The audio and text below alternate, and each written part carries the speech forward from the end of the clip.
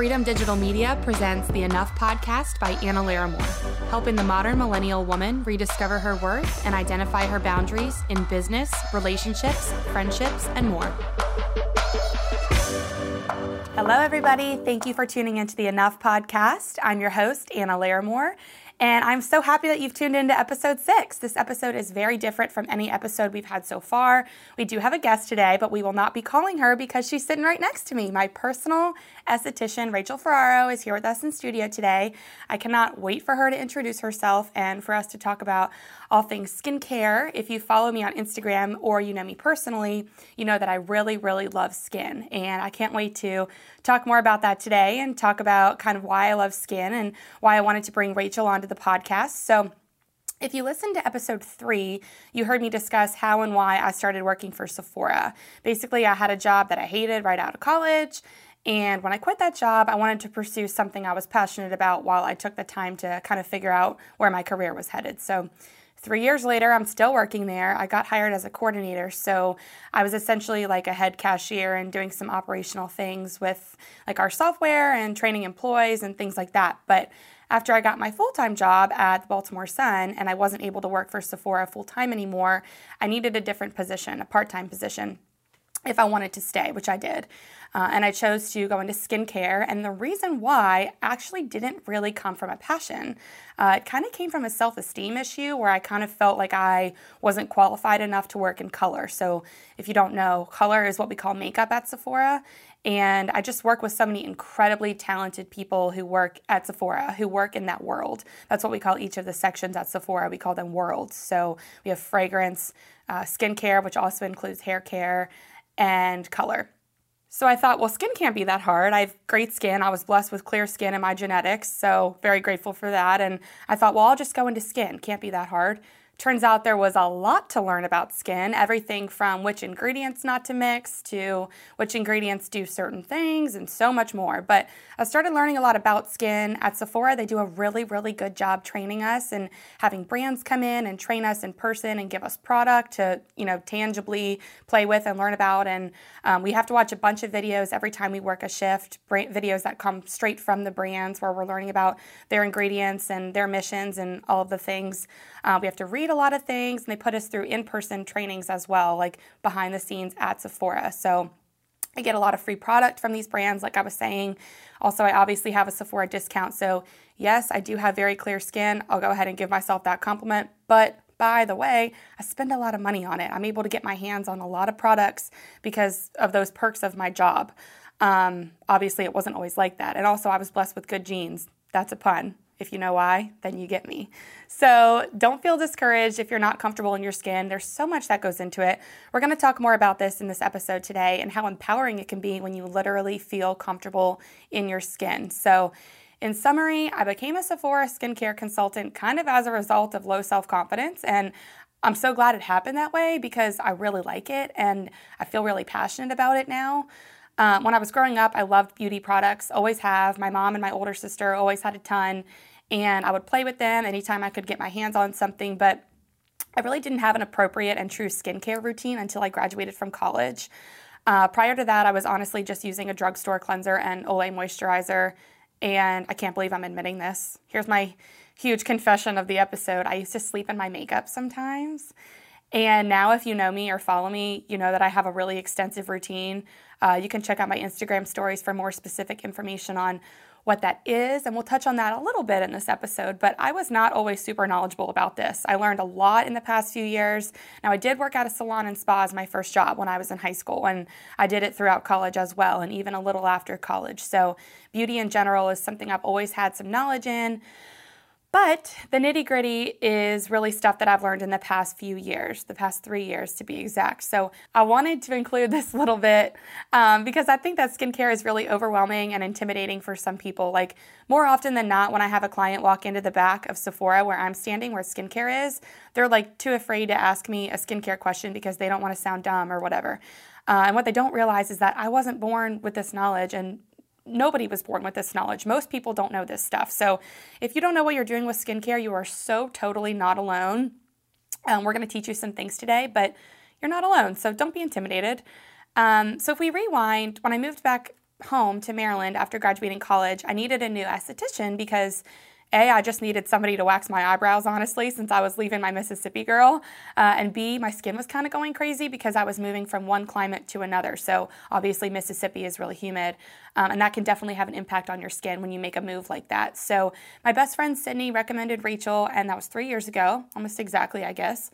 I never stopped going to her. I never will stop going to her. She's become such a good friend of mine, and I've learned so much from her, and I'm really excited to dive into some more of that today. So I also do want to say, if you aren't particularly interested in skincare or even beauty at all, still stick around for this episode because we're really going to be talking about careers in general. So things like what to do if you want to make a radical career change, and how to grow your business in a small town, how to balance being a mom and a business owner. So things like that, not just beauty. We have a lot we're going to be discussing today, and we're going to get right to it. Please welcome Rachel Ferraro.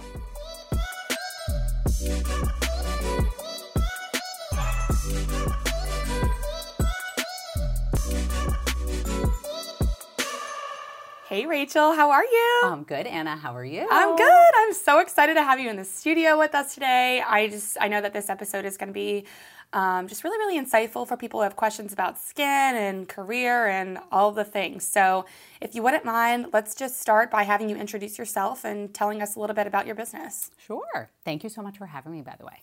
My name is Rachel, and I actually sort of like fell into aesthetics. It was not something that I was thinking I was going to do my entire life. I went to college in upstate New York, and I graduated with a degree in human development. And I worked with children for a number of years, and my idea was that I was going to go back and get my master's in social work or counseling. I wasn't sure which one it was going to be. So I was living in Maryland for 2 years and was working for a nonprofit organization, and then went back to New York to visit my mom. And I honestly credit my career to my mother because she has gorgeous skin. Part of that is genetics, but she's been getting facials for well over 20 years, like long before I feel like people were getting facials regularly. I mean, in other countries, that's just like how you bring up your kids. Kids start getting facials in like their early teens, which I feel like Americans should follow suit with that. But anyway, so I went back to New York. I went to go visit her, and she sent me to her esthetician. And I just got to talking with her, and I was kind of like, this seems like a really interesting career. Maybe it's something I can do while I'm getting my master's. Like, it's kind of like something of like a fun thing to sort of do on the side. So fast forward, I came back, and my husband now, boyfriend at the time, thought I was crazy because I was like, all right, so I'm going to quit my job and I'm going to go to school full time. And it's 600 hours in the state of Maryland. So I went it was like almost 5 months, 9 to 5, Monday through Friday. And then I got a job on Saturdays and Sundays working at a salon as a receptionist.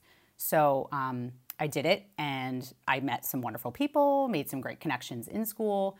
And what I realized coming out of school is that you really learn everything, the majority of it, once you start to get your hands on people, because that's like a whole nother ballgame. Right. I mean, I felt like it was a good foundation for me.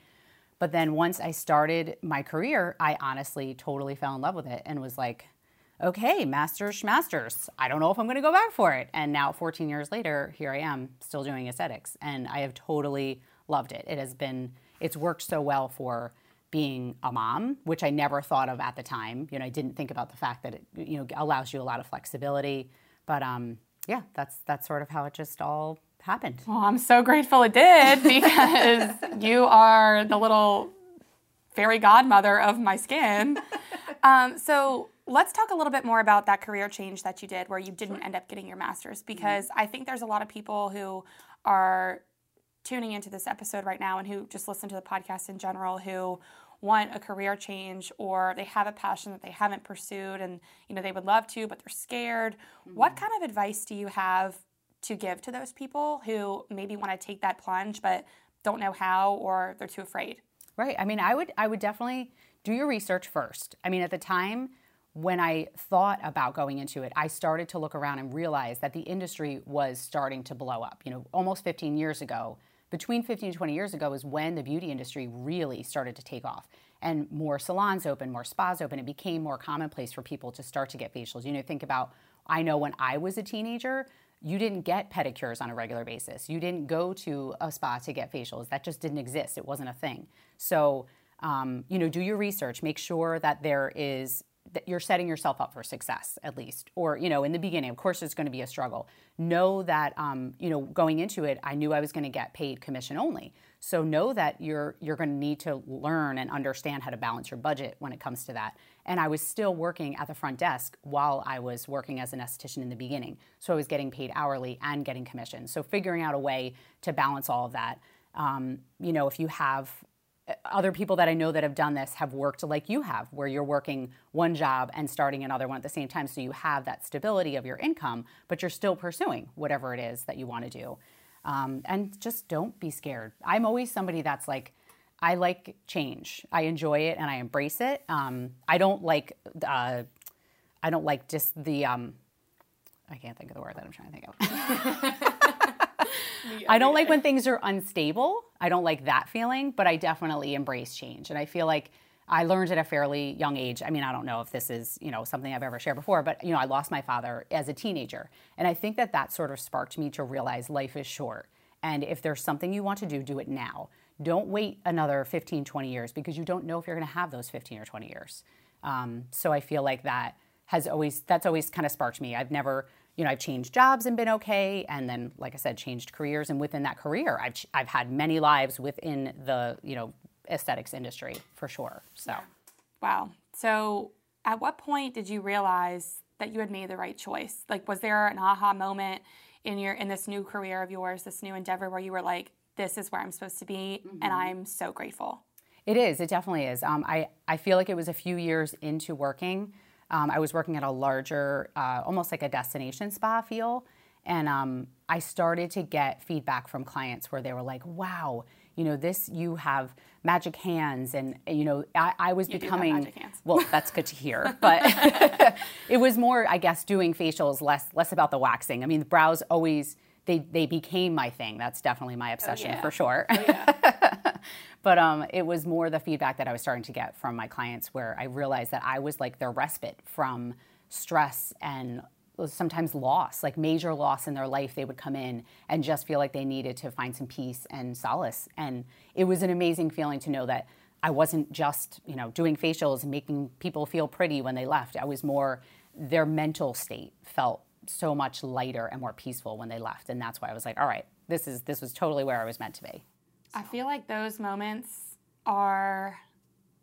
they're just so like integral in feeling like you're on the right path. Mm-hmm. And I feel like so many people are a little bit discouraged after making a career change because they haven't had that moment yet. Sure. So what would your advice be, if they're feeling that way, like how to keep the faith when they haven't yet had their aha moment of I'm on the right path? I wonder if sometimes people just aren't really paying attention, like looking for those signs and listening to the people that are around them.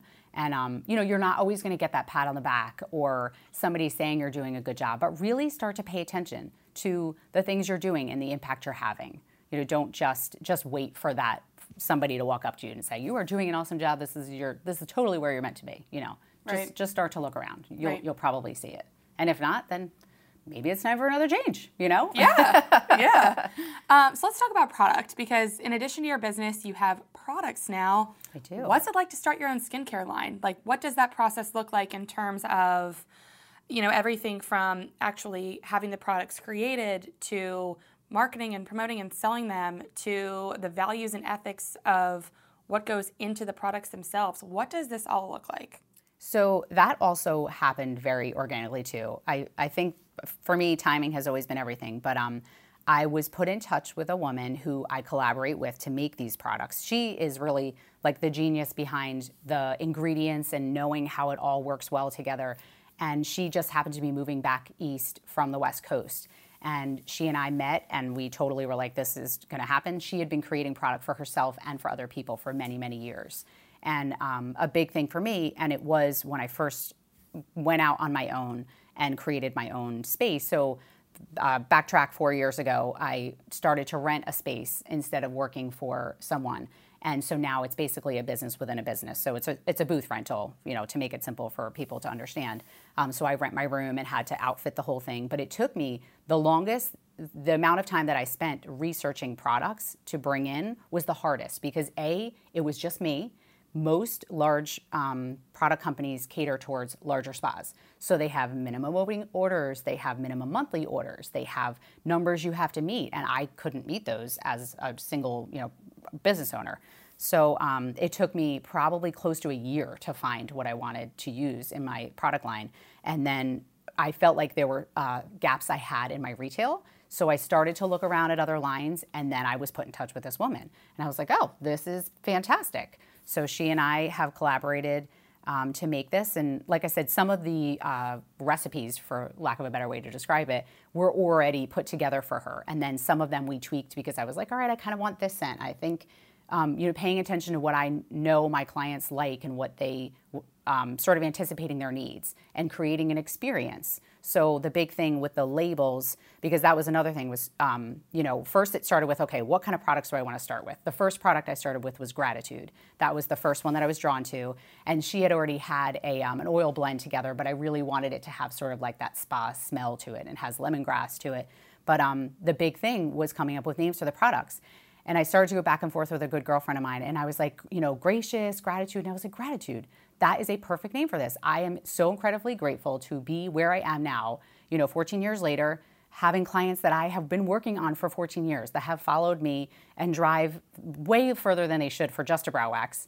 And, I'm lucky enough to be at a place where we can create this wonderful brand.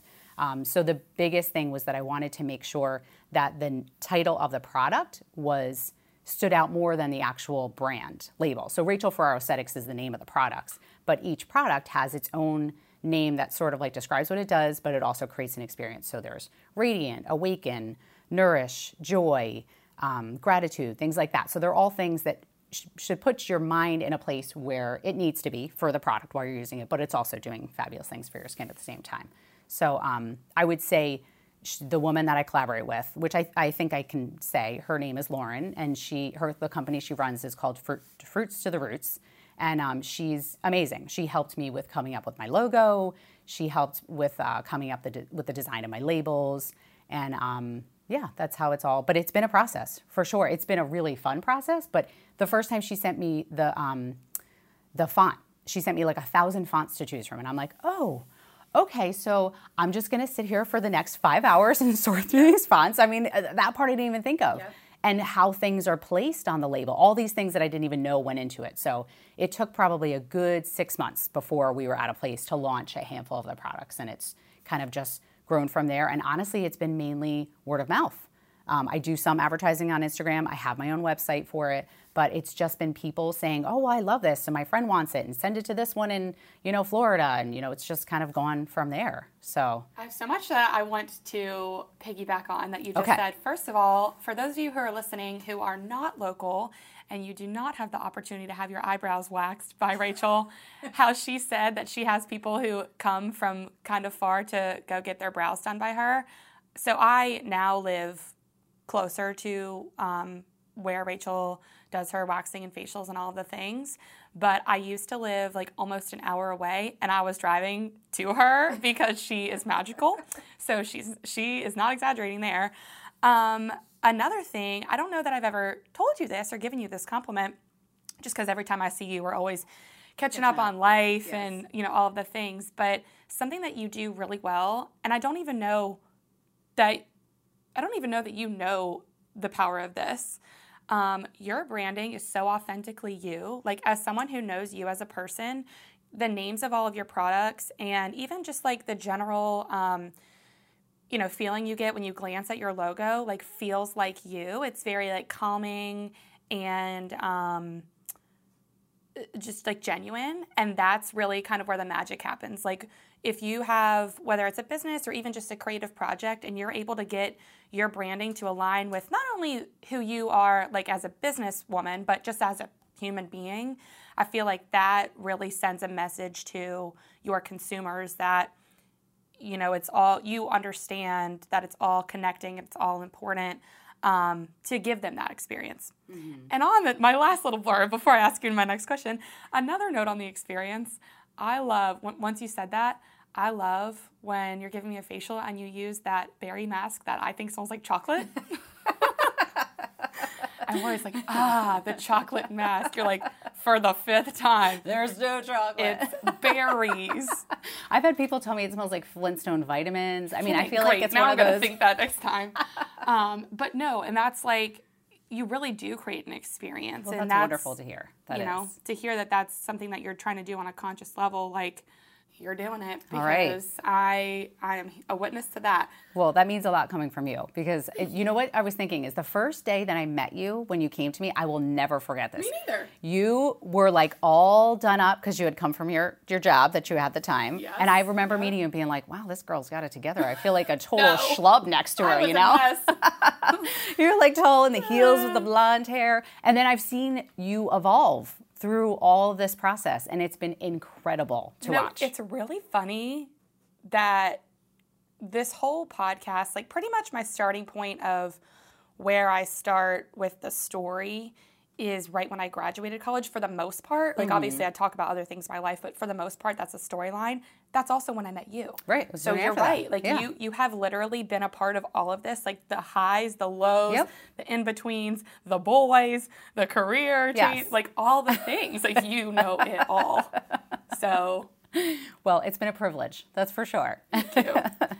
So let's talk a little bit more about not only your products, but just your brand at large and how the ethics and the values that you have not only as a person, but as a businesswoman for Rachel Ferraro Aesthetics kind of go together. So talk to me a little bit about why you chose, to have cruelty-free products, to have all of these different things that you have going on in your business and in your products.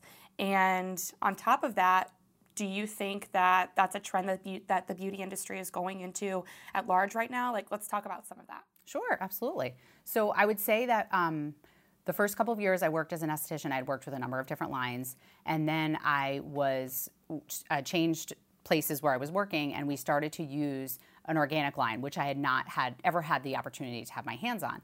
And I went to a lot of trainings. That company did a ton of, and I think I can say it's Eminence Organics. They were awesome. They did a ton of awesome trainings.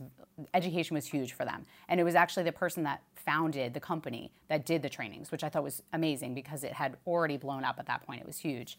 And one of the things that has always stuck with me, he's Hungarian, has super thick accent, and he was hilarious for his trainings, but he'd always said that using ingredients that are natural, that are part of the earth, your body recognizes them and processes them as they should because it is part of what's innately in us and grows around us. So if you are using synthetically made products, which not to say they don't have a place in life and in products and other things, you tend to process them and waste, and you lose a lot of the benefit of that. So that has always stuck out with me. And so moving forward from there, especially when I have the opportunity to open up my own space and pick my own line, I really wanted to stick with something like that. So using ingredients that I can pronounce and I understand what they are and I know where they came from and I know what they looked like, that to me just makes sense to me. And I know there are people out there that don't think that they are effective, but they are. I mean, I've seen it. Sometimes it's a little slower, but it makes sense to me that it should be slower. Something,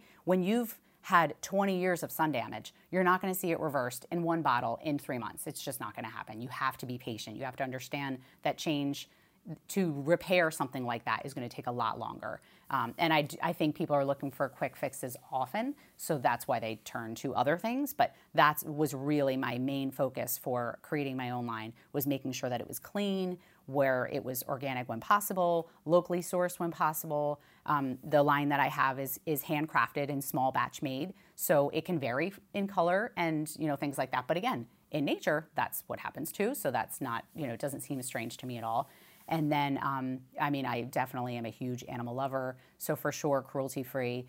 And I think vegan and gluten-free are really a very big push, a big trend right now, just in the past, like I've noticed in the past maybe 5 to 7 years. Yeah, I can even tell you, working at Sephora, sometimes if a brand doesn't have those labels, they'll put out a new line that is, and it'll be a big thing. Or we're always taking on new brands at Sephora that do fit that criteria. So it's definitely everywhere. Right. Yeah. So, and that's the thing is, if you're seeing it in Sephora, then it's definitely a trend. There's definitely a push for it. So, that was something that I really wanted to honor as well for my clients, that it was vegan.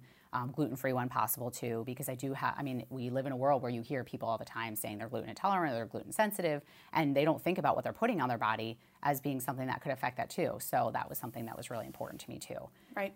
Yeah. So running your business, let's talk a little bit about how you got involved in this particular space, how long you've been there, and what's interesting to me about it is that it's in a small town, but your book is so busy. So I would love for you to kind of give some words of advice to anybody who is maybe listening and is running a business but lives in a small town and they need a busy book too. Sure. Like, how did that come to fruition for you? Well, I would say that the busy book came with the fact that when I left, I was working at a wellness center, and when I decided to open up my own space, I worked at both places before I made the transition. So I was working like one day at my space, 3 days at theirs, and then sort of slowly transitioned out. The place that I was at was super supportive of me because where I work now was 35 minutes away from there. And that was the hardest thing. So for 10 years, I had worked within like a 5-mile radius. So all of my clients were right there.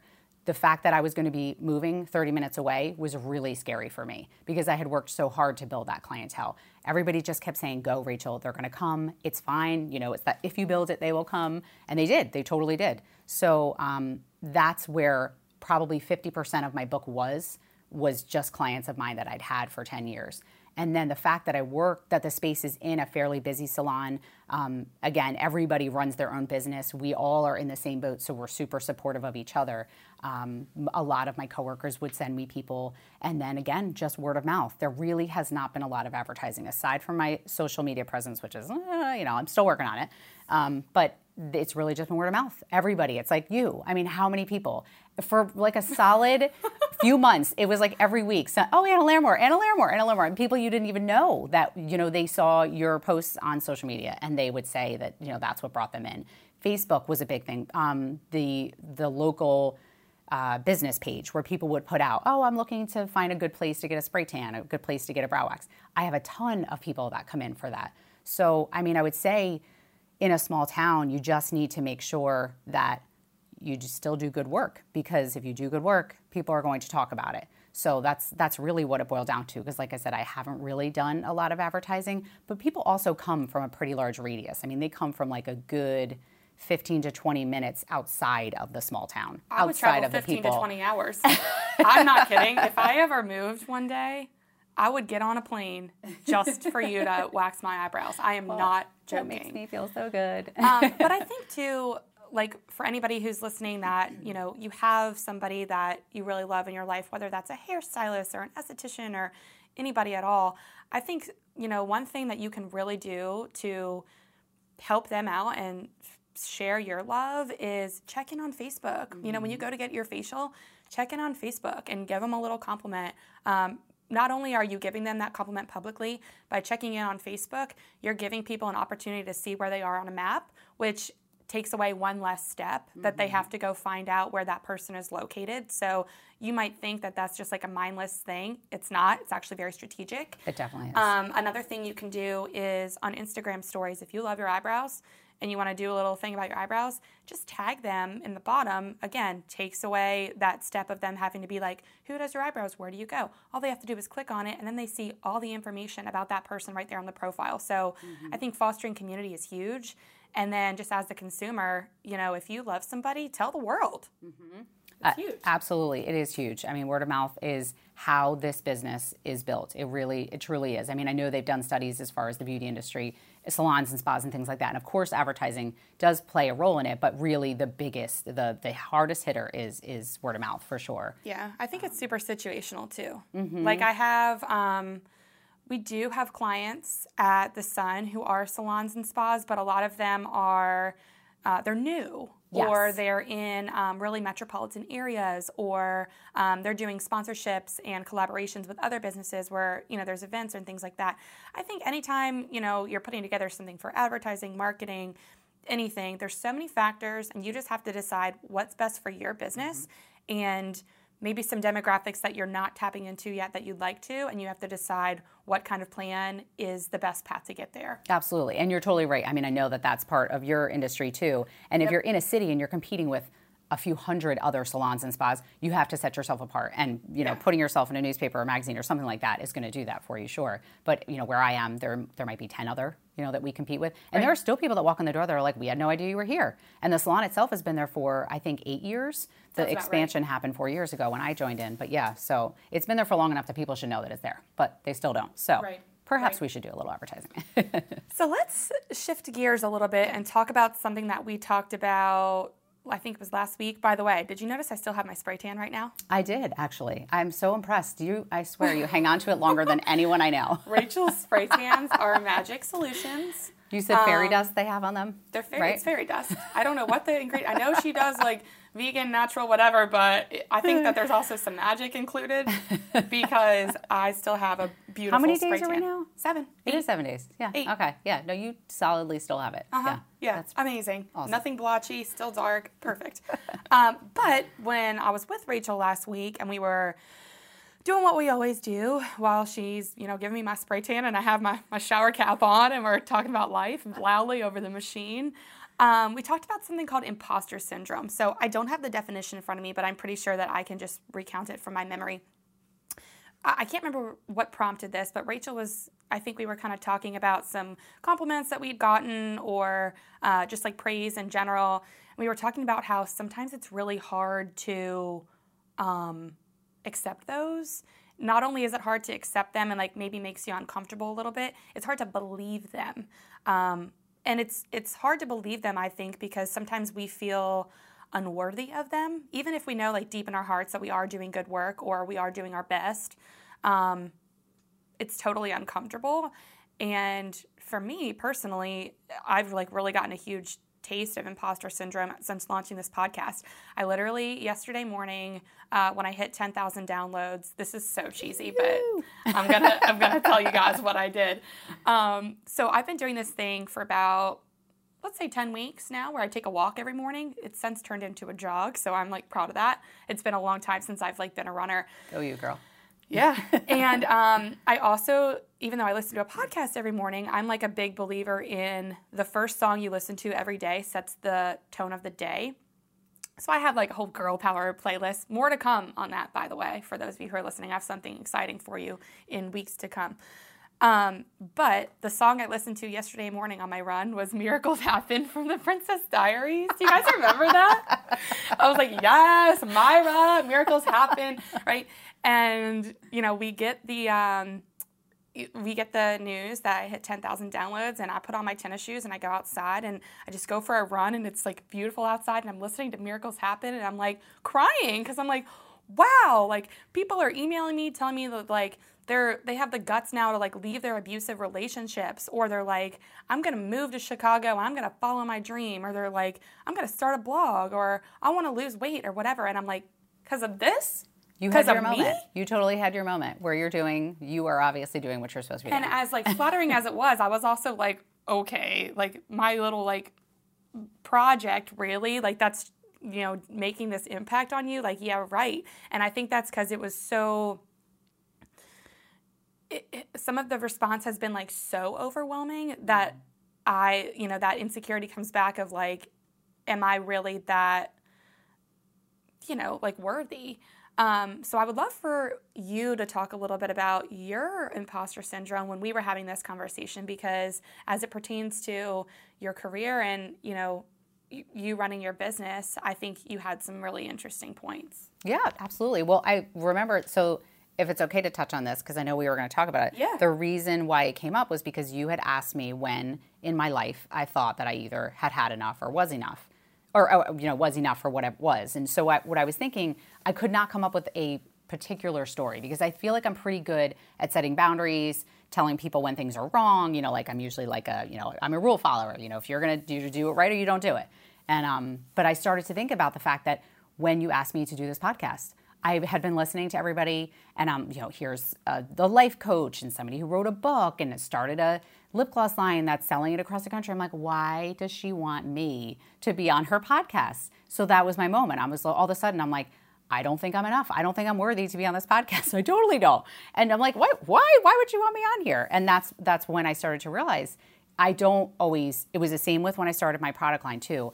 when people started to, I had clients that came in. I didn't really tell many people that I was starting the line. I didn't tell my clients until I knew for sure that it was happening and it was on the shelves. And they were like, oh my gosh, give it to me. What do you think I need? I'll take it. I'll buy 3, I'll buy 5, I'll send it to whoever. And I was so shocked that people were so supportive and so excited about it, because I didn't think like, well, why would they think they would want to, I would, be worthy of selling a line and that they would want to get it from me. So I definitely have had many of those moments throughout my career, especially now with starting my own brand and starting my product line, where I didn't feel like I was, whatever it is, smart enough, knowledgeable enough in the field. But of course I am. I've been doing this for 14 years. I should, at this point, know what works and what doesn't work, what's going to sell, what's going to be good for my clients, that kind of thing. So yeah, for sure I've had those moments. Yeah.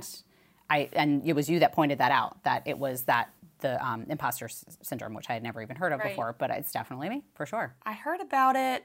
I'm pretty sure I first heard about it on another podcast that I listened to called Scrubbing In with Becca Tilley and Tanya Rad. I've mentioned that podcast a couple times on this podcast, but Tanya Rad, if you don't know, she is also the co-host on the Ryan Seacrest show, 102.7 KISS FM. And she reminds me a lot of you, Rachel, and I'm looking forward to diving into that later in this episode as to why. But she is someone who, is constantly like, how did I land this amazing job? Like, I'm so young, and there are people who are older than me and have more experience, and, maybe a different presentation, and how am I getting this response? And I think too, I'm still working on this, obviously, so if you're listening and you have tips as to how to, tackle this syndrome, please send them in. But I feel like if you can really focus on the part of it that's bigger than you, that helps. Like, for example, I just launched a podcast group. It's called the Enough Podcast Facebook group. That's all it's called. Please join if you're listening and you have a Facebook.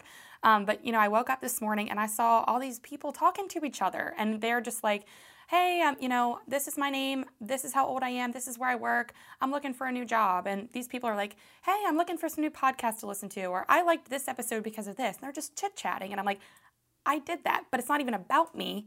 It's about the content in this podcast that has so many things to do with like more than just me. It has to do with like my producers who are like actually putting it together. It has to do with my guests who are bringing me that awesome content.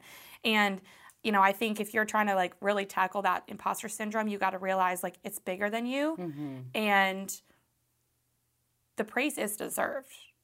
Right. No, I totally agree with you. Yeah. And I mean, like you said, looking at the big picture, realizing maybe not focusing so much on yourself, like I don't deserve this, I'm not good enough, why are people? And it's more just looking at what you're doing, looking at what the platform you created for these people. And me realizing that, yesterday I had someone come in that had a horrible year at teaching, and she came in and was like, I set this facial schedule on your schedule 2 months ago, and it has been in my mind every day. It's what has driven me to get through the end of the school year. So it's things like that where I'm like, wow, this is pretty powerful stuff. Like I have been, there's something that has been the light at the end of her tunnel when she's had a horrible, year in her teaching career. So it is bigger. It's bigger than you for sure. And just know that you're doing good, and that's all that really matters. Right.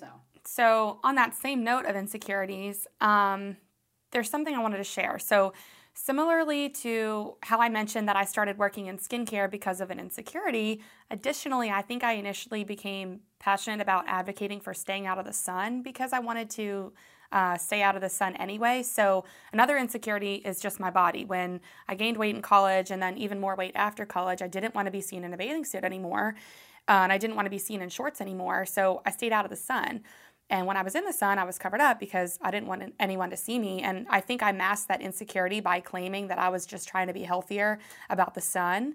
And I started to believe my own lie. Now I've learned so much about sun care, and now I really do stand by that. But at first, it was kind of just a way to mask my insecurity about my body image issues. And, my brother said to me recently, he said, wow, I didn't realize you were so much fairer than the rest of us, referring to himself and our parents and siblings and stuff. And I got a little defensive. And I remembered why I was defensive. I'm defensive because I don't just preach sun care, safe sunscreen and, not baking in the sun for health reasons. I preach it because I'm trying to overcompensate for an insecurity. And a second insecurity that I have that ties into sun care is not only am I always covered up, I never have time to be outside, and that's because I work 7 days a week. I'm a complete workaholic, and I think part of that stems from an insecurity of feeling like I didn't want to be alone with my thoughts when I was depressed, and I didn't want to sit around anymore and not be included in things and be left out with friends. So I said, okay, I'll just work every single day. It'll take my mind off of problems, and it'll give me a reason why I'm not spending time with my friends instead of the reason of just not being included. So if I'm always working inside, when the heck am I going to get a tan, right? I'm not. And I'm sharing all this vulnerable stuff, which is hard, by the way, because we together have had a lot of conversations about how important the beauty industry is when a lot of people might just consider it something superficial and trivial, and how really it's so much more than that. It has to do with people's confidence and empowers them to face the world and do the things that they want to do because they feel beautiful. So I would love for you to speak more on that and kind of give our listeners some insight into what it's like to be on your side of the beauty industry, the one who is making people feel beautiful. Mm-hmm. Sure. I mean, to me, it's really disheartening sometimes and a little sad to see so many people, not just women, come in and really feel horrible about themselves. It's like the first thing that they lay into, well, this is wrong and I can't stand this and can you fix this? And it is more, I really try to drive home about kind of like retraining people's brains to understand that 50% of why your skin is the way you are or your body is the way it is because of your genetics. There's no control over it. You have to, that is part of something you just have to embrace. The other part is what you're going to do with it. Are you going to bake in the sun? Are you going to eat horribly? Are you going to not exercise? So all of those things are not going to help the situation. So those are things that you have under your control, and obviously your regimen too. But it's really about, again, just like focusing on the things you do have control over, the things you can change, for lack of a better word, work with, enhance, those kind of things. But it is less about just staring in the mirror and picking yourself apart, because there is nothing worse than I find that I have to really like build people's self-esteem back up when they come in, because there's a lot of times that they come in and they're at their wits' end, and I understand because your face is the first thing that people see and they judge. And if you've dealt with acne your whole life and it's been really frustrating, well, maybe you haven't gone down the right avenues. Maybe you haven't thought about like your diet.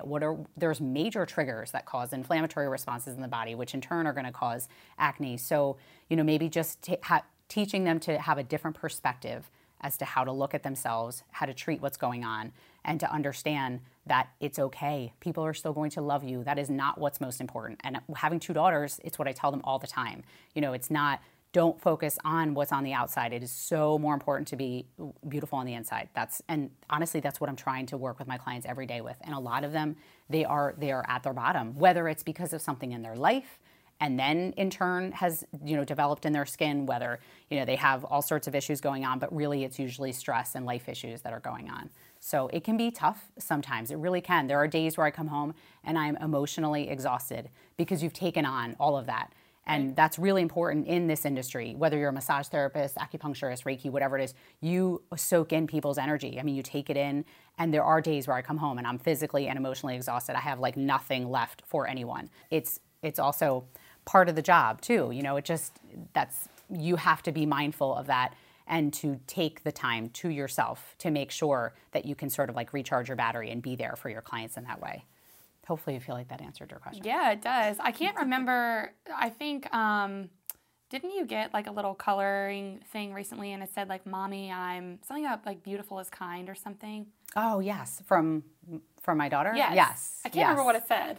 I can't remember what it said either. But yes, or be beautiful or something with like a little. Because you're kind or something. I don't know what it said, but I was like, that's some good parenting right there. Yes. I mean, it's tough in the world that we live in. It's really, I really just try to drive home to my girls. And it's the same message that I bring to my clients too, that we have to just embrace what is wonderful about us and be kind to ourselves and just, do the best that we can to take care of ourselves, because that's what's most important. It's easier said than done, but I think if you have a good team of people in your corner that can lift you up, it definitely helps. Mm-hmm, for sure. So we are going to transition into the part that you've all been waiting for. I got so many listener questions for Rachel. I showed her them the other day. I'm scrolling and scrolling and scrolling and scrolling, and the questions weren't stopping. Everybody loves to follow Rachel and ask skincare questions. We obviously can't answer them all, so here's what we're going to do. I'm going to give a couple of them to Rachel rapid fire. She does already know what they are, so we will definitely have a good prepared answer for you. But if we don't pick your question to answer on the episode, I will personally make sure you get an answer, whether it's from me or from Rachel. We are happy to answer your questions and help you feel more confident about your skin. So, you ready? Let's do some questions. The first, what does a serum do, and is it necessary? Serums are, so they're a smaller molecule. So you think about what you get in your moisturizer. A cream is kind of like a thicker, larger molecule, but sort of seals everything in. A serum can go a little deeper into the skin. So there are a wide variety of ones and what they do for the skin. They all treat different things. They are something that I always tell people, if you're feeling like your regimen is kind of boring, you just want to like take it up another notch, add a serum. It will make all the difference. Instead of trying to revamp your entire regimen, just add in a good serum, whether it's vitamin C, vitamin A, an alpha hydroxy, something like that. But it makes a huge difference. It really does. I'm addicted to serum. I use way too many. I probably have like 20 serums. It's like so bad, which is another problem in and of itself. You can't like use too many things, but well, you can use too many things. Yeah, that's what I mean. That's what I mean. Okay, so here's another one. I don't know why, but this was a really popular question. Best way to remove blackheads? I would say prepare your skin first. That's the big thing. So take a shower, steam your face in some way because that really softens and loosens everything up. If you try to go to town, steam. I know, it makes such a big difference. If you try to go to town on a blackhead when your face is dry and tight, you are more likely to bruise and cause issues. Do not, under any circumstance, use your fingers. Your nails have dirt, bacteria, you will scratch your skin. Best way is Q-tips. I tell people all the time. 2 Q-tips, they're cushioned, they're sterile. If you push too hard, they're gonna break. But the same way you would use your fingers, just put the Q-tips there and squeeze. I use them in treatment. But the biggest thing is prepare your skin. So wash your skin first, take a shower if you can, I don't know, some way to steam your face, and then go ahead and use 2 Q-tips. Love it. This one was kind of simple, but super important. How often should I use a face mask? I say once or twice a week. And again, that sort of just boosts your regimen. It's another way to take it to another level. If you want to do a little mini facial for yourself, go ahead and cleanse, exfoliate, use your mask, and then put your moisturizer on. That's a great way to do a mini facial for yourself at home. Love it. And essentials in a skincare routine. So the most simple of steps. What do you recommend? I would say if you're going to break it down to like basic, cleanser, serum, moisturizer, sunscreen in there if it's morning time, and an eye cream. Those are the essentials. Yep. For sure. I agree. And that's starting in your late teens, early 20s. Oh, yeah. That would be your best bet. Oh, yeah. I mean, I have so many people that come into Sephora, all different ages, obviously, who are like, I don't need an eye cream. And I'm like, yes, you do. You totally do. Girl, get on that eye cream train. Yes. I'm like... People ask that often. They're like, oh, but I just put my moisturizer there. I can just do that. But the skin around your eye is a totally different animal, and it should be treated a different way. And eye creams are specific for that. And I mean, of course, exfoliants and masks and toners, they all play a role. But for somebody that's like, I'm not going to do it, I just want it simple, that's what you should use at home. And it's going to you're going to get the most bang for your buck. Here, we'll do one more, and that is, why am I breaking out even if I went on Accutane? I would say most of the time it has to do with either diet or hormones, which the two of them are, they bounce off of each other. So if you've been on Accutane and you still are not seeing results, that's where you need to start to look. Maybe go to a naturopath or talk to a dietitian or something like that and really start to figure out, like, is there something you're having on a regular basis that you don't know that's a trigger? I mean, dairy and sugar are two of the biggest ones, and people don't realize how much of an impact. They're like, oh, I just have a little. Well, a little to your body doesn't care. It's going to still process it the same way. It's going to cause the same response. So, I would say that would be your next step. And of course, taking a look at what you're using, your product line. I mean, people tend to go crazy with acne. They want to dry their whole face out. And they want a quick fix. Yes. Yeah. And most of the time when you're using very drying products on your skin, if you're acne prone, you're actually slowing the healing process down. You're causing your skin to be more inflamed, which also doesn't allow it to heal. So a lot of times you're doing things that are causing more harm than good. So just really paying attention to what you're doing and how often. Maybe you don't need to wash, moisturize, and spot treat everything with salicylic acid and benzoyl peroxide. Like maybe use a gentle cleanser and just spot treat those areas. Don't dry out the daylight side of your skin because that's what most people do. So a lot of questions were related to affordable products and just products in general. So some people were asking things like, what is my one-stop shop? If I don't know a lot about this or what have you.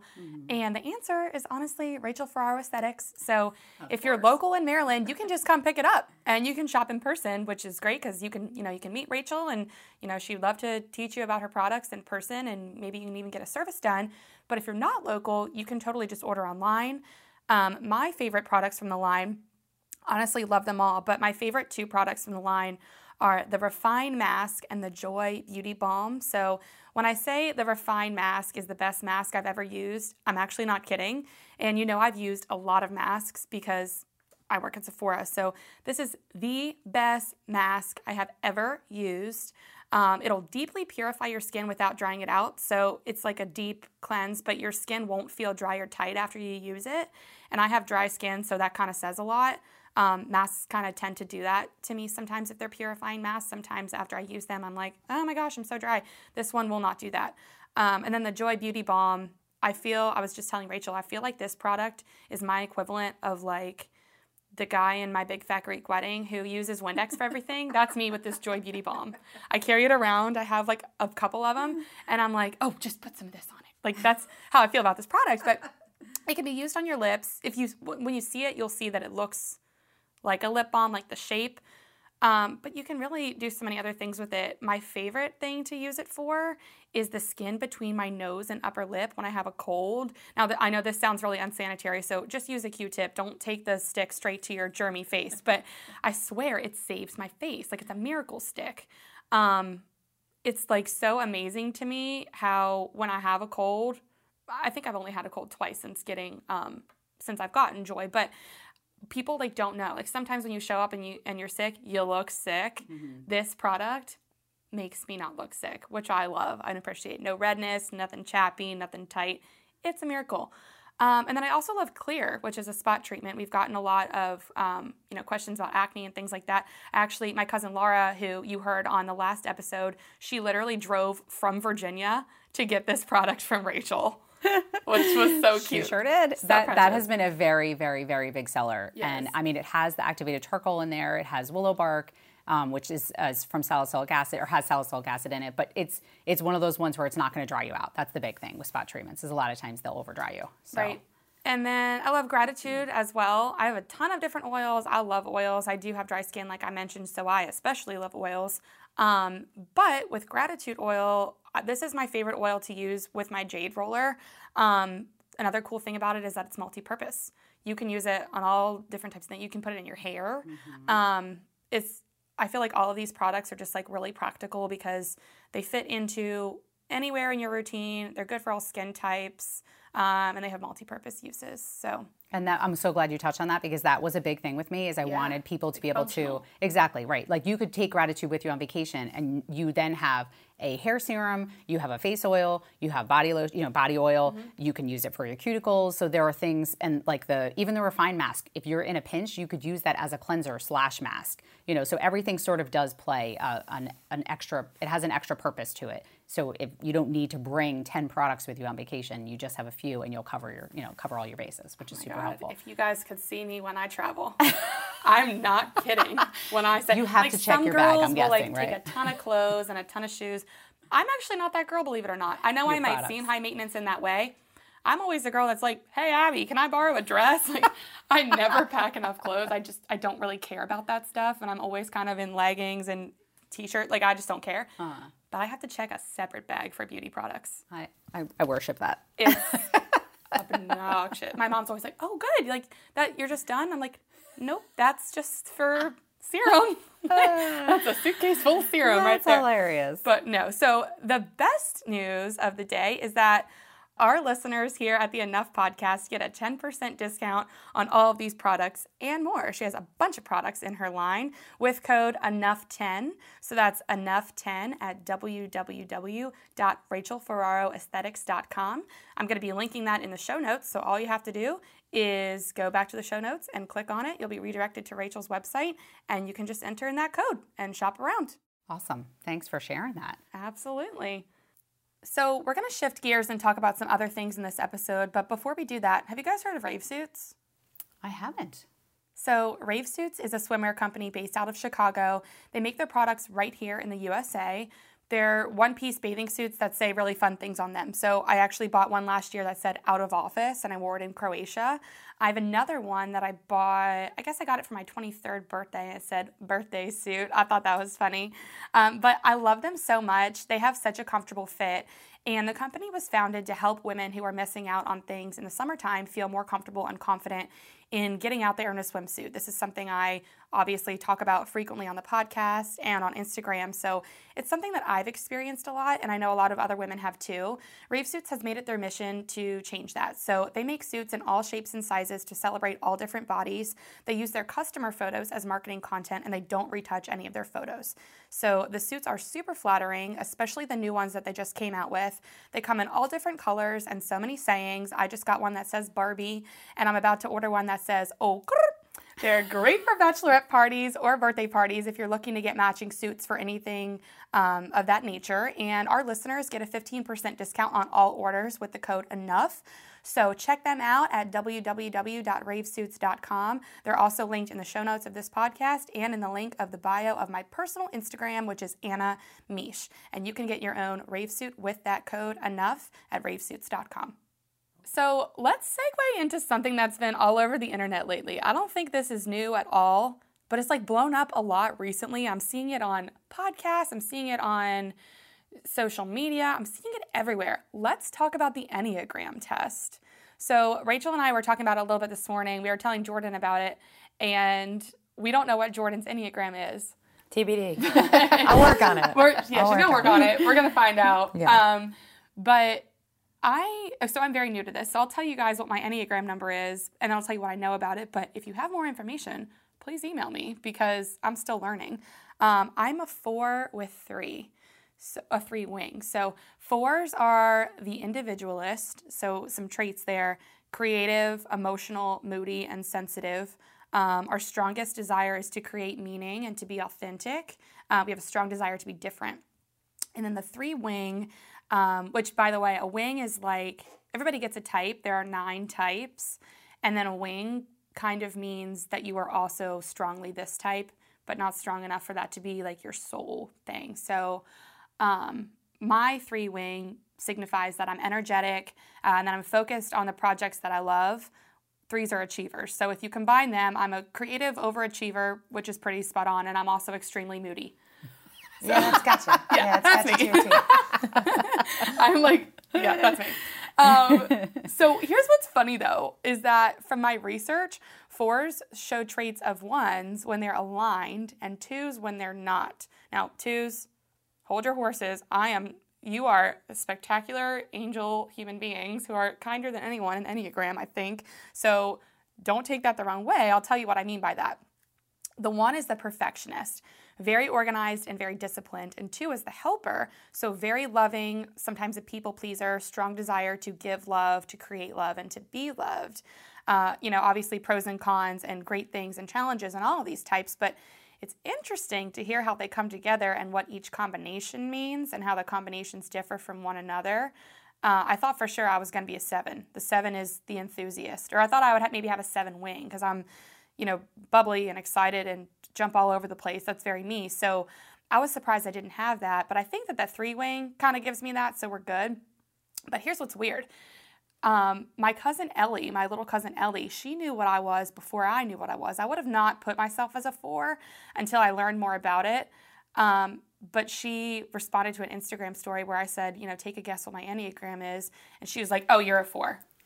I'm like, huh? How does she even know that word? And we didn't know what that word was. I don't know. But she was like, you have some 1 and 2 in you. Those are Aquarius traits. And sure enough, she was exactly right. I'm like, what the heck? Wow. So sometimes I think people know us better than we know ourselves. You know, I only took it once, and there's like a million variations of it, but you can just Google it. There's books and podcasts on it too. I love this stuff. So, Rachel, tell us your Enneagram. I bet you could guess. What would I be in this industry? Yes, number 2. You're a 2. The helper. I am the helper, yes. Yeah, and I mean, it was so funny when I took it because I think I remember taking something similarly to this when I was probably a senior in high school.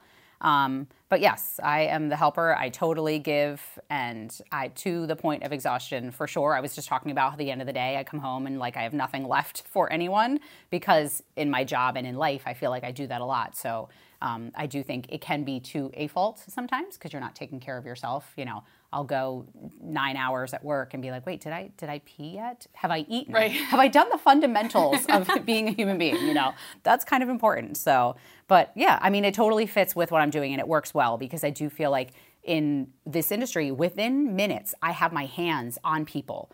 I am in their personal space. My face is in their personal space. So you have to be comfortable with feeling like you're giving to people in a way, and because you are totally in their personal space and you're there to help. So here's what's funny to me too is that you're a Cancer. That's your sign.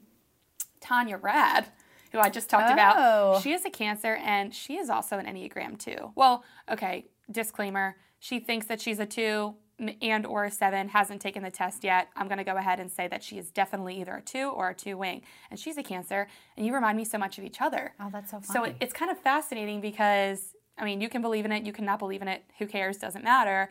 But when Ellie, my cousin, said, oh, you're a 4, you have, traits of a 1, that's the most Aquarius. For you, Rachel, I would say yours is so Cancer. Mm-hmm. It totally fits it's kind the of mold. weird. It's kind of funny. Yes, how it falls into that. Right? Yeah. Jordan, what's your astrological sign? I'm a Scorpio. You're a Scorpio. Oh my God, I recently dated a Scorpio. Okay, I hope that's a good thing. Yeah, well, I was curious in the very intense. Yeah, I was curious in the Enneagram. I can be sometimes, so watch out. No, I'm curious silent but deadly. if you find taking the questions and stuff because it's a questionnaire, right? Is that how it works? Yeah. So when we were in school and you would have to and I hope I took the right type of test. I don't even know, but you know how when we were in school and you would have to say like, strongly agree or agree, sort of like that. And it's also like if you've ever taken a job where like they give you like 4 right answers and you just choose the one that most identifies with you. It's kind of like that as well. Yeah, that's the setup. Because it's always curious is like answering some of that stuff, and then even if you did like we used to do like the Harry Potter sorting stuff that they'll ask you a series of questions like, do you prefer to be in the beach or in the forest or like up on a mountain kind of thing, and it helps identify who you are.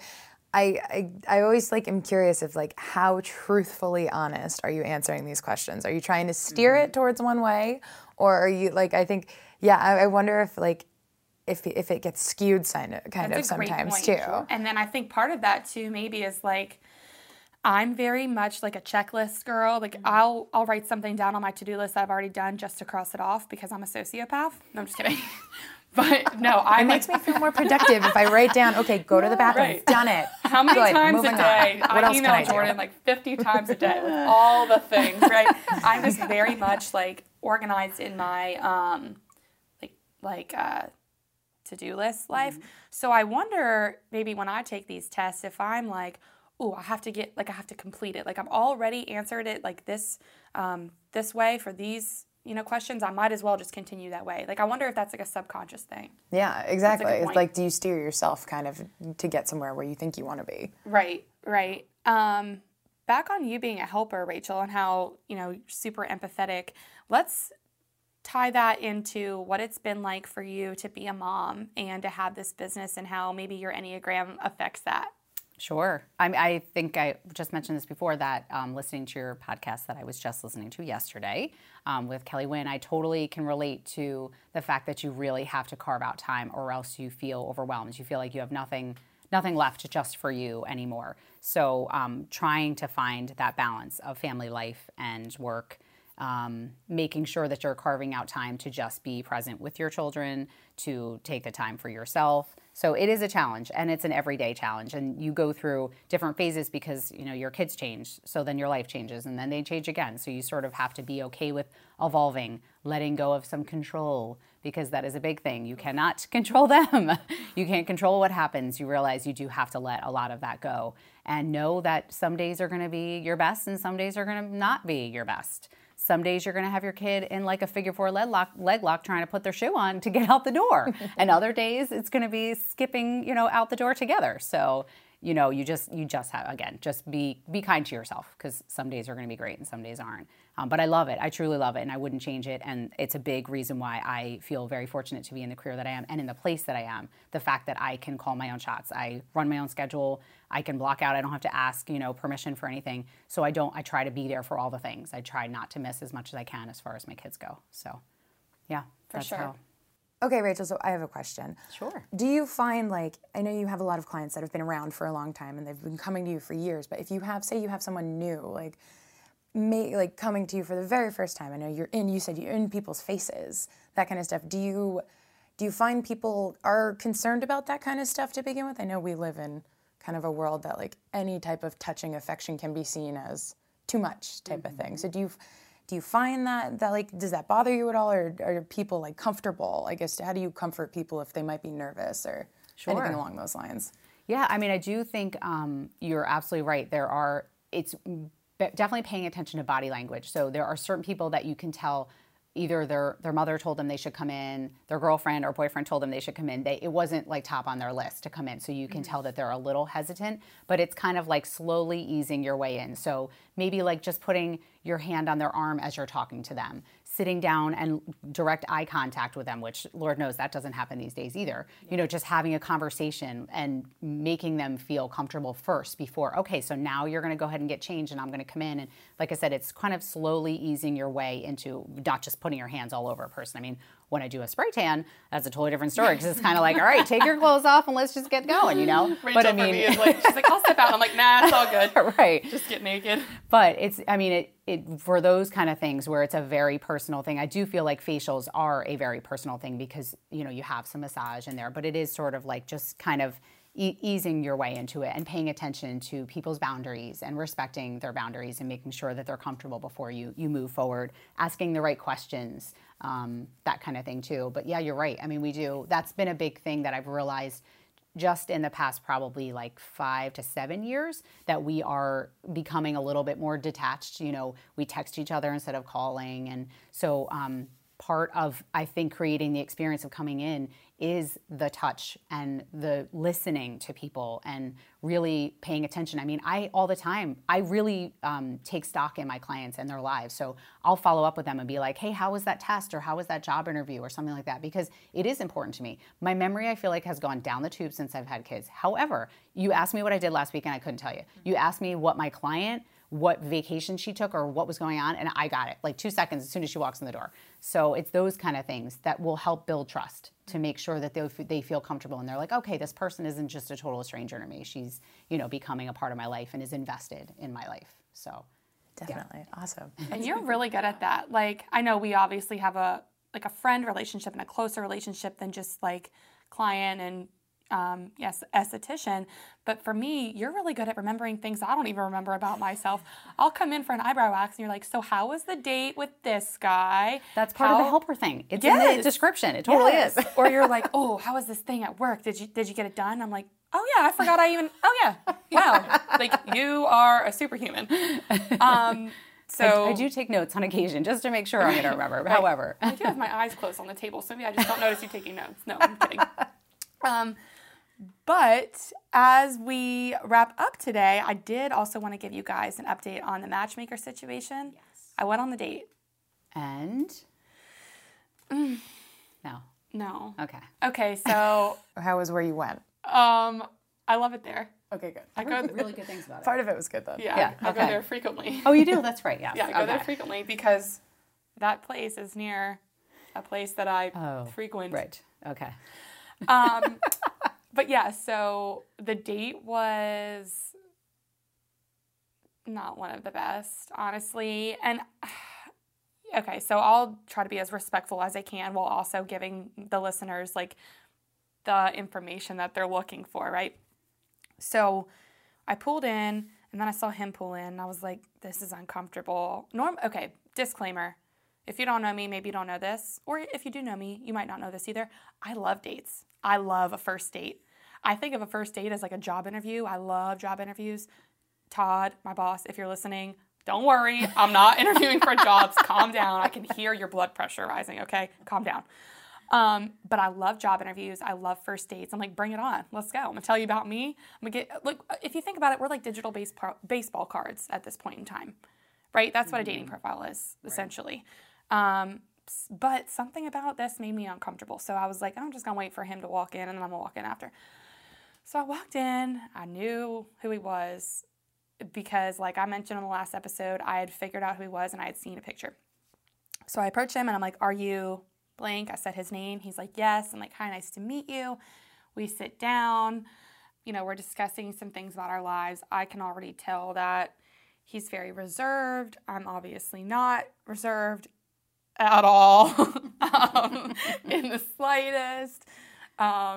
So we're talking about our lives a little bit. You know, we realized that we talked about a couple things that we didn't really have in common as much. And then we didn't end up getting dinner because he had already eaten, which is fine because I don't always love to get dinner if I'm not interested in the guy or the date. But I would have appreciated if he asked me if I was hungry because I was. Right? I was like, oh, okay, yeah, whatever.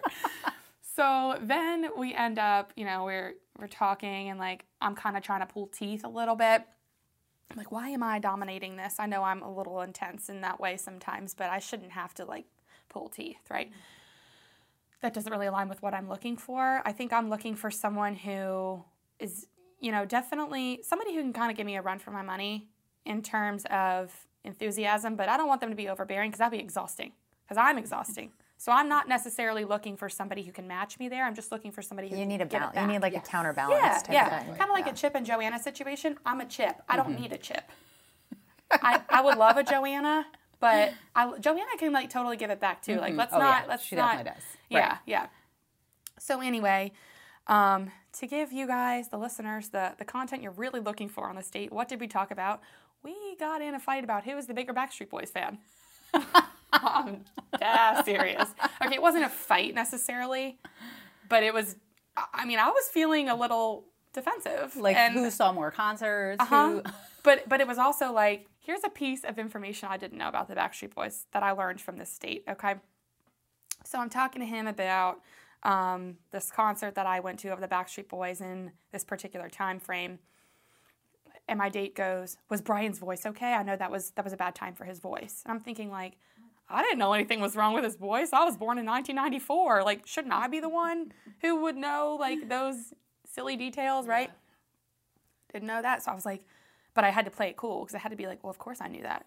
Right? So I was like, yeah, his voice was fine, right? But in my head, I'm just like, what is he talking about? What? Right? We're talking about the Shania Twain concert, all the things. And I'm like, I don't know that this is like the type of conversation I want to be having on a first date. Like, it was, I don't know. It was not romantic. Let's just say that. And then here's the best part. Our date, or the conversation that happened next, we discussed, I'm not kidding. You guys, I'm not joking. We discussed our theories of the JonBenet Ramsey murder. What? Did you realize how interested you are in those? And Oh, yeah. yeah, But he learned was quickly. equally as interested, so I was like, maybe the two of us shouldn't be in a room together because people are gonna overhear and be like, they are nuts. Oh my gosh. Right? He's like, it was totally Burke with the pineapple. I'm like, and I'm like, wow. I mean, in that way, like I kind of love that, but I'm also like, this is not like a date conversation. yeah, I feel More like like a talking friend. about child murders isn't the way to start a conversation. Right. Sorry, I just got like so thirsty. My mouth got like super cottony. But yeah, it was just like really uncomfortable. So here's the kicker. The date is ending. Didn't get my dinner because he already told me he was not hungry. And then I never asked you if you were hungry. never asked me if I was hungry. Even like appetizers, you can get like a happy hour. Well, we appetizers. got each a grilled oyster. But it was that'll really one fill good you out. and even he like kind of made me feel bad about that. He was like, "Should we get a little appetizer?" I was like, Yes, please. I'm starving. Right. and I was like, "I love oysters. Do you?" And he was like, "No, but we'll get them." And I was like, "Oh, I don't want to like, I'm not a picky eater, so like, not a big deal." And he's like, "We'll get them." And I was like, "Oh, okay." We'll get them. So awkward. It's so awkward. So then, here's the kicker though.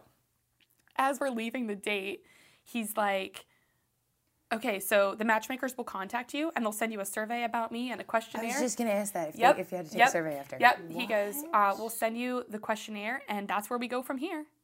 So then I did get the survey. I got it that night.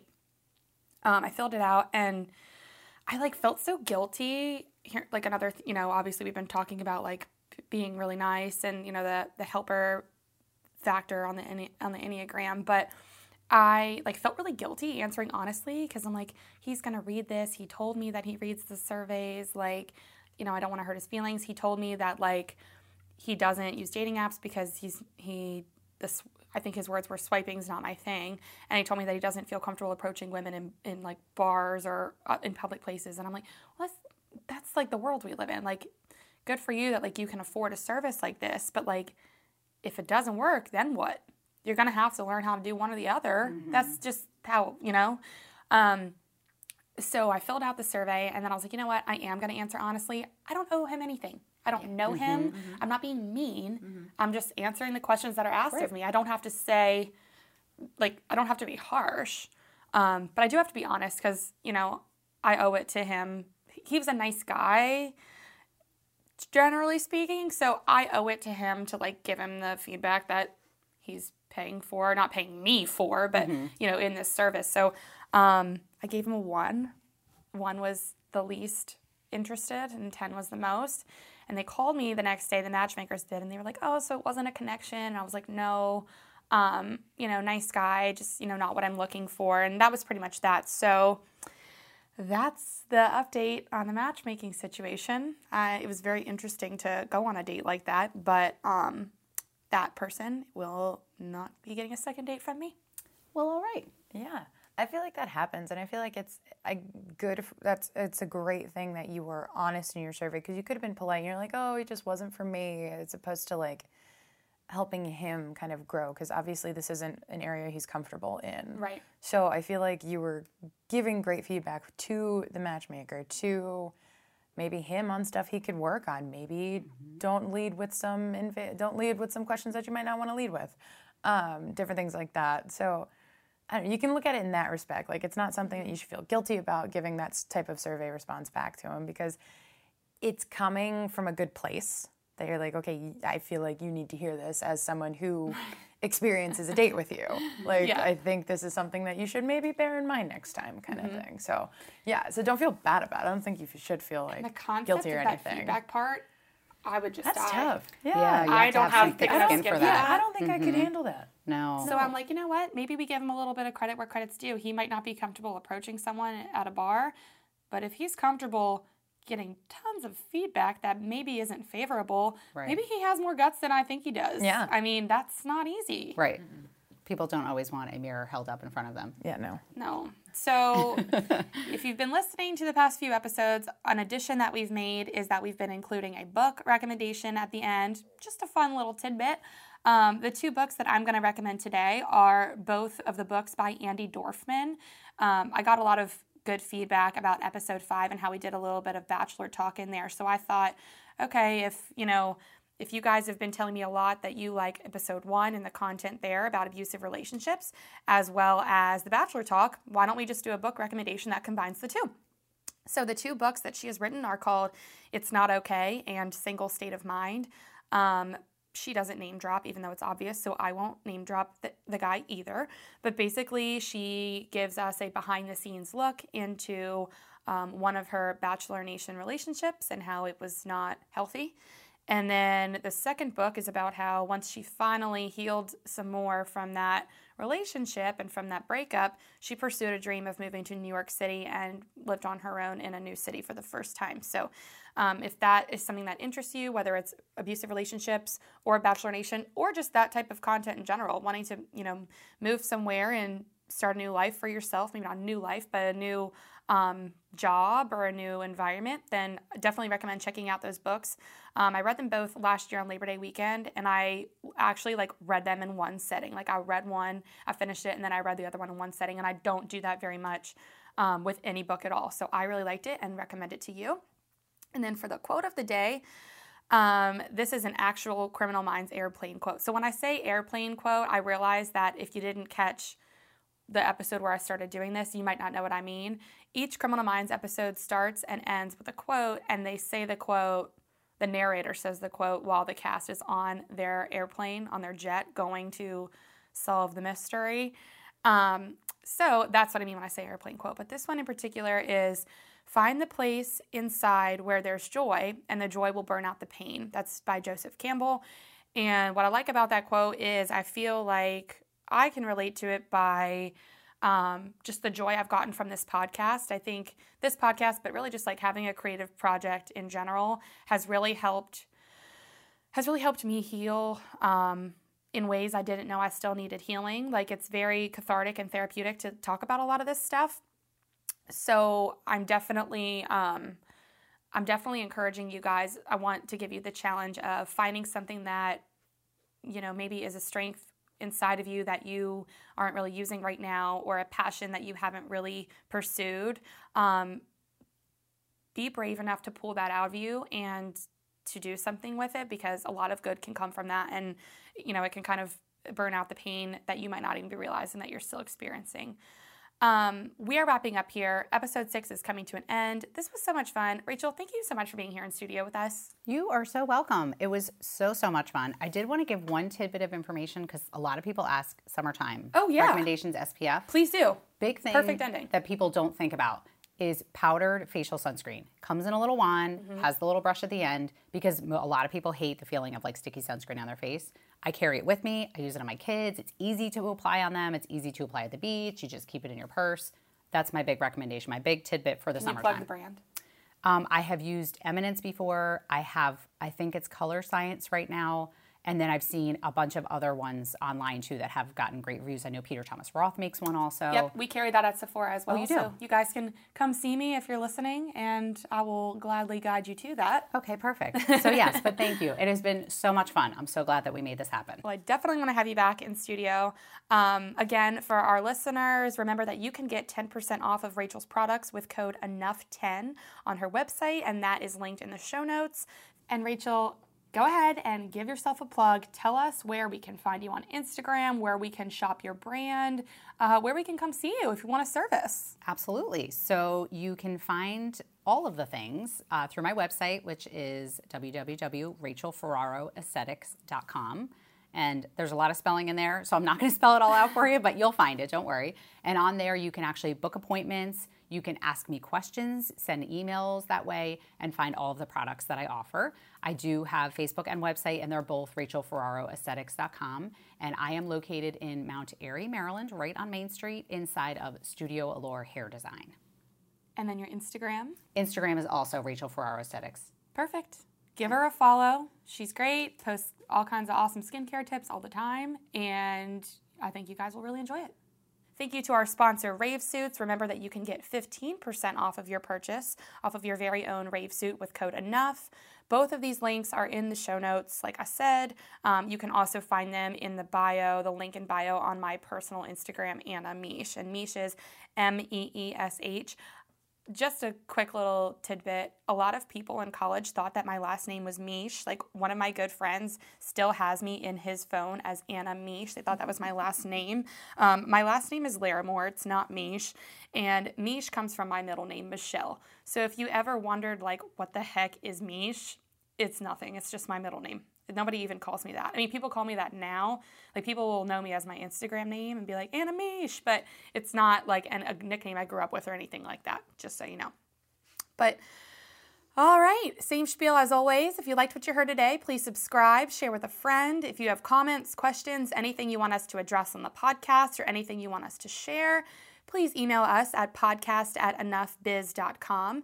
That's podcast@enoughbiz.com. You can also DM us on Instagram at The Enough Podcast. Make sure that you also join our Facebook group. It's called The Enough Podcast Facebook group. It's a closed group. I will be sure to add you after you've requested to join. We have lots of exciting guests and content in our lineup this summer and beyond. The lineup does shift around a little bit sometimes for various reasons, just because life happens, but you'll know about episode 7 very soon. So for today, that's enough, and we'll catch you next time.